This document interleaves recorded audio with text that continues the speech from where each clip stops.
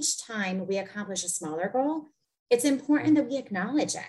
Those are small wins. And if we don't acknowledge the process along the way, I think that's also where people start getting frustrated and they kind of lose sight of what they're doing. Hey everyone, I'm Maria Sansone. Welcome to another edition of Mom to Mom, the podcast. Happy New Year, you guys. Can you believe it? We are here, 2022. What a long, strange trip it has been.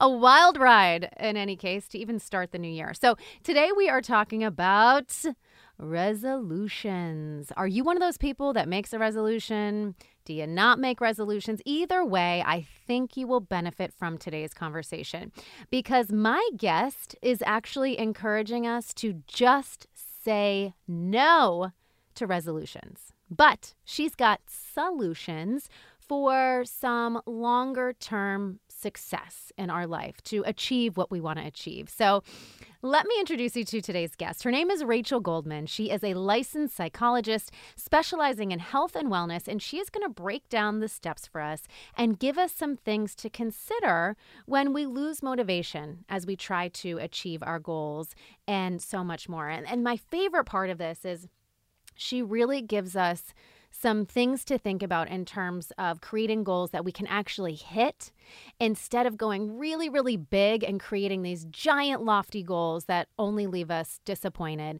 and feeling like we're not getting to where we need to go. So I love this conversation. I hope you do too. Here is my chat with Dr. Rachel Goldman.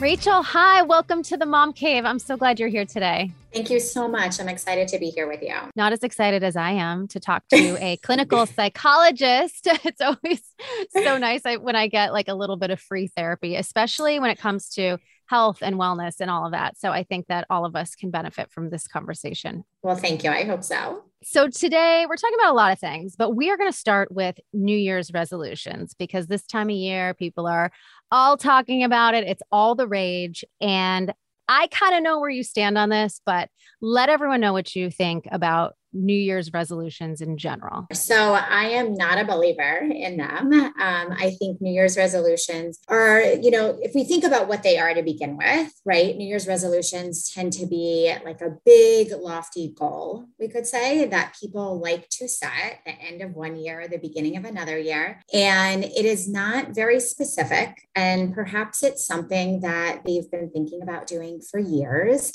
maybe has not been able to accomplish. And now all of a sudden it's like January 1st. Let's go ahead and try to do what we've been trying to do for years and hasn't worked. So I'm not a fan of them at all. And I think there's a few reasons why. One being what I said about this big lofty goal, but also why not set a goal today, right? Like, why do we have to wait for the end of the year or for a new year to set a goal or make a change, especially if it's going to make us happier and healthier? I think that's just our human nature, right? We're like, we'll start on Monday or we'll start on the 1st or we'll start at the 1st of the year. And I think a lot of that is just kind of delaying the process, right? So that's not off to a good start. Right. And we hear that all the time, right? Oh, I already messed up. I'll do it Monday, right? Or I already screwed up. I might as well just wait till Monday or next week or next month or next year. But we can really just start now. And I think, we don't have to make these big, huge, lofty goals. And I think that's part of it too, that it's really overwhelming when we think about a New Year's resolution and this big lofty goal. But if we break it down into smaller goals, it is realistic to start today. Let's talk about some of these more realistic goals and smarter goals and attainable goals. One of the things off the top of my head, people are saying, I want to work out more or I want to lose weight. How would you break that down and make it something that's a little easier to achieve and digest, if you will? Yeah. So we like to use what's called SMART goals, and it actually stands for specific, measurable, attainable, realistic, and timely. So if a goal is set up in that way, I fully believe that it is achievable because we are breaking it down into something that we understand what we're trying to do. And it's measurable and it's realistic and all of those other things. So if somebody were to say something like, I want to exercise more, I would actually ask them, well, what does more mean? Mm. Right? At the end of the week, can you answer yes or no? Did you exercise more? It's not specific enough, which makes it actually really difficult to measure. I was just kind of thinking too, even deeper than that about the why. I want to exercise more 3 times a week or whatever, maybe, but why? Is it because you want to feel better? Is it because you want to move your body every day? Is it for a mental benefit? Is it for the physical benefit? I feel like that's probably a big part of it. Absolutely. And that why is actually a big part of the motivating factor or what's going to keep us motivated. So I tend to ask my clients, what's your why? Because when you start losing motivation, when you start forgetting why you set your alarm for 6 o'clock in the morning to work out, it's important to remember why you decided to set this goal in the first place. So that why can really help somebody make a difference in terms of actually following through and accomplishing their goals. And I think with New Year's resolutions in particular, people put so much onto it. And there's also this little bit of like voodoo magic involved where you think that, because it's a New Year's resolution, it's actually going to happen. Right. But as you know, that's not the case. So you talked about having a measured goal. How do you actually do that? Because it's not going to happen with the snap of a finger. Right. So, I think the best idea is to think about what you want to accomplish, and then break it down into these smaller, more measurable goals. So imagine you're at the bottom of the staircase. You can't just jump to the top to get to where you want to be. You have to take one step at a time. So if somebody were to say, I want to do X, Y, Z, I would ask them, okay, what would it take to get there? What would it take to get there? What would it take to get there? And that's how you create these smaller steps or these smaller goals that you're going to be accomplishing.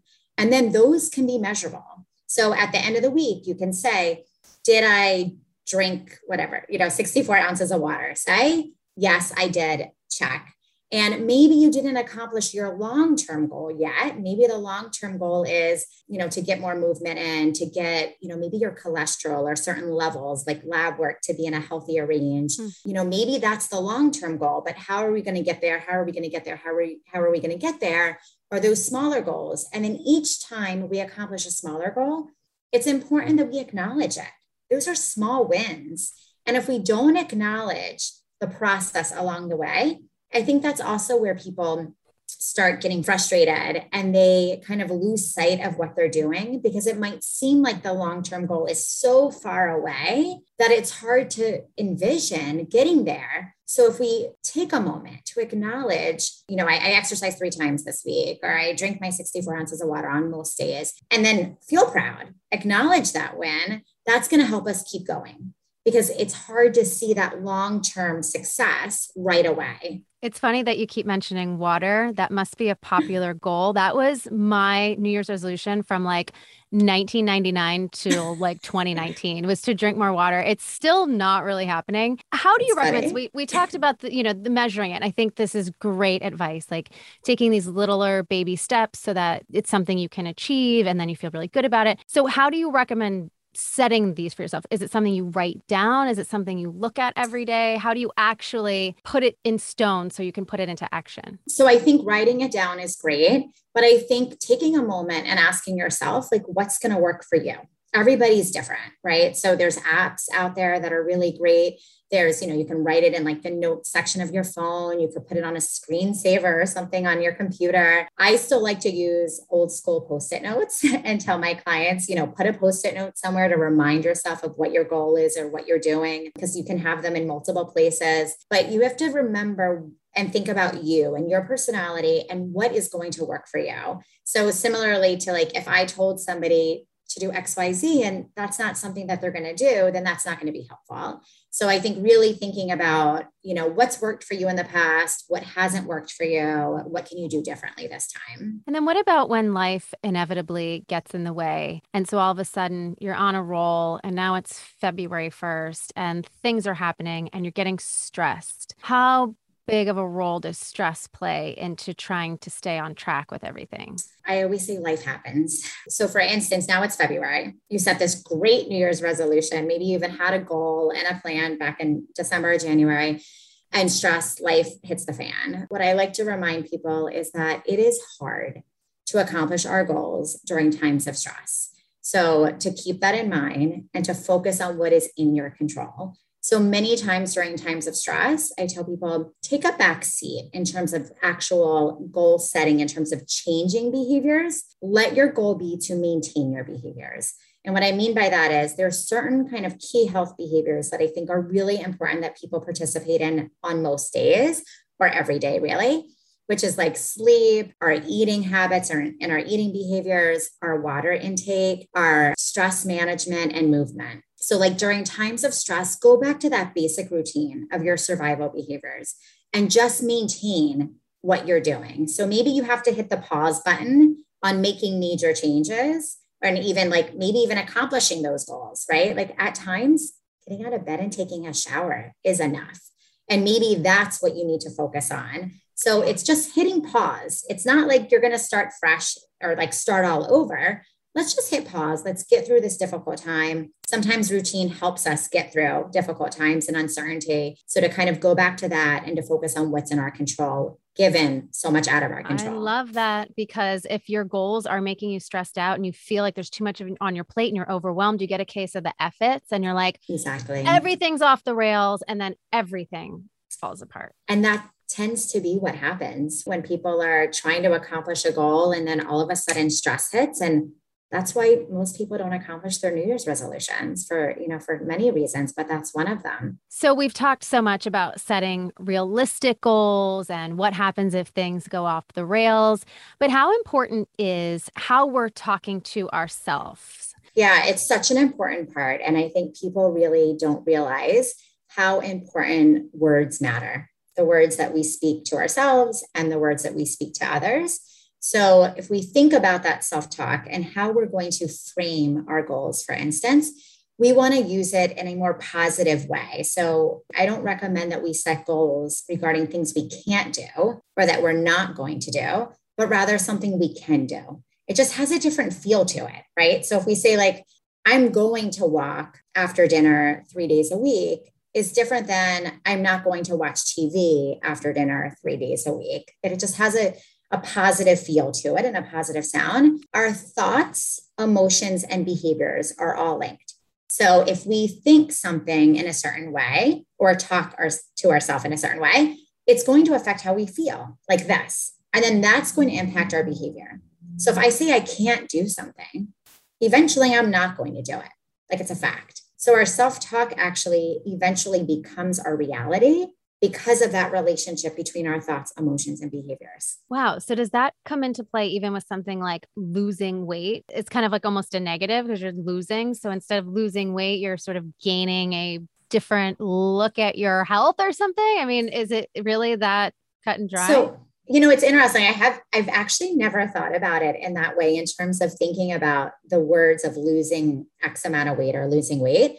But with that being said, I don't recommend that people set weight goals because it's out of our control. In a similar way, if I say, or if somebody says, I want to lose X pounds, great, but how do you plan on doing that? And that's got to be the number one New Year's resolution, I would think. Absolutely. Because you just look at the gyms and everything like that. So this is a big one. I know a lot of people out there are thinking that they want to do this. So this is important. And maybe losing X amount of weight can be a long-term goal. But once again, how are you going to get there? I tend to say a goal without a plan is just a wish. So it's like that magical, there, I'm going to accomplish my goal.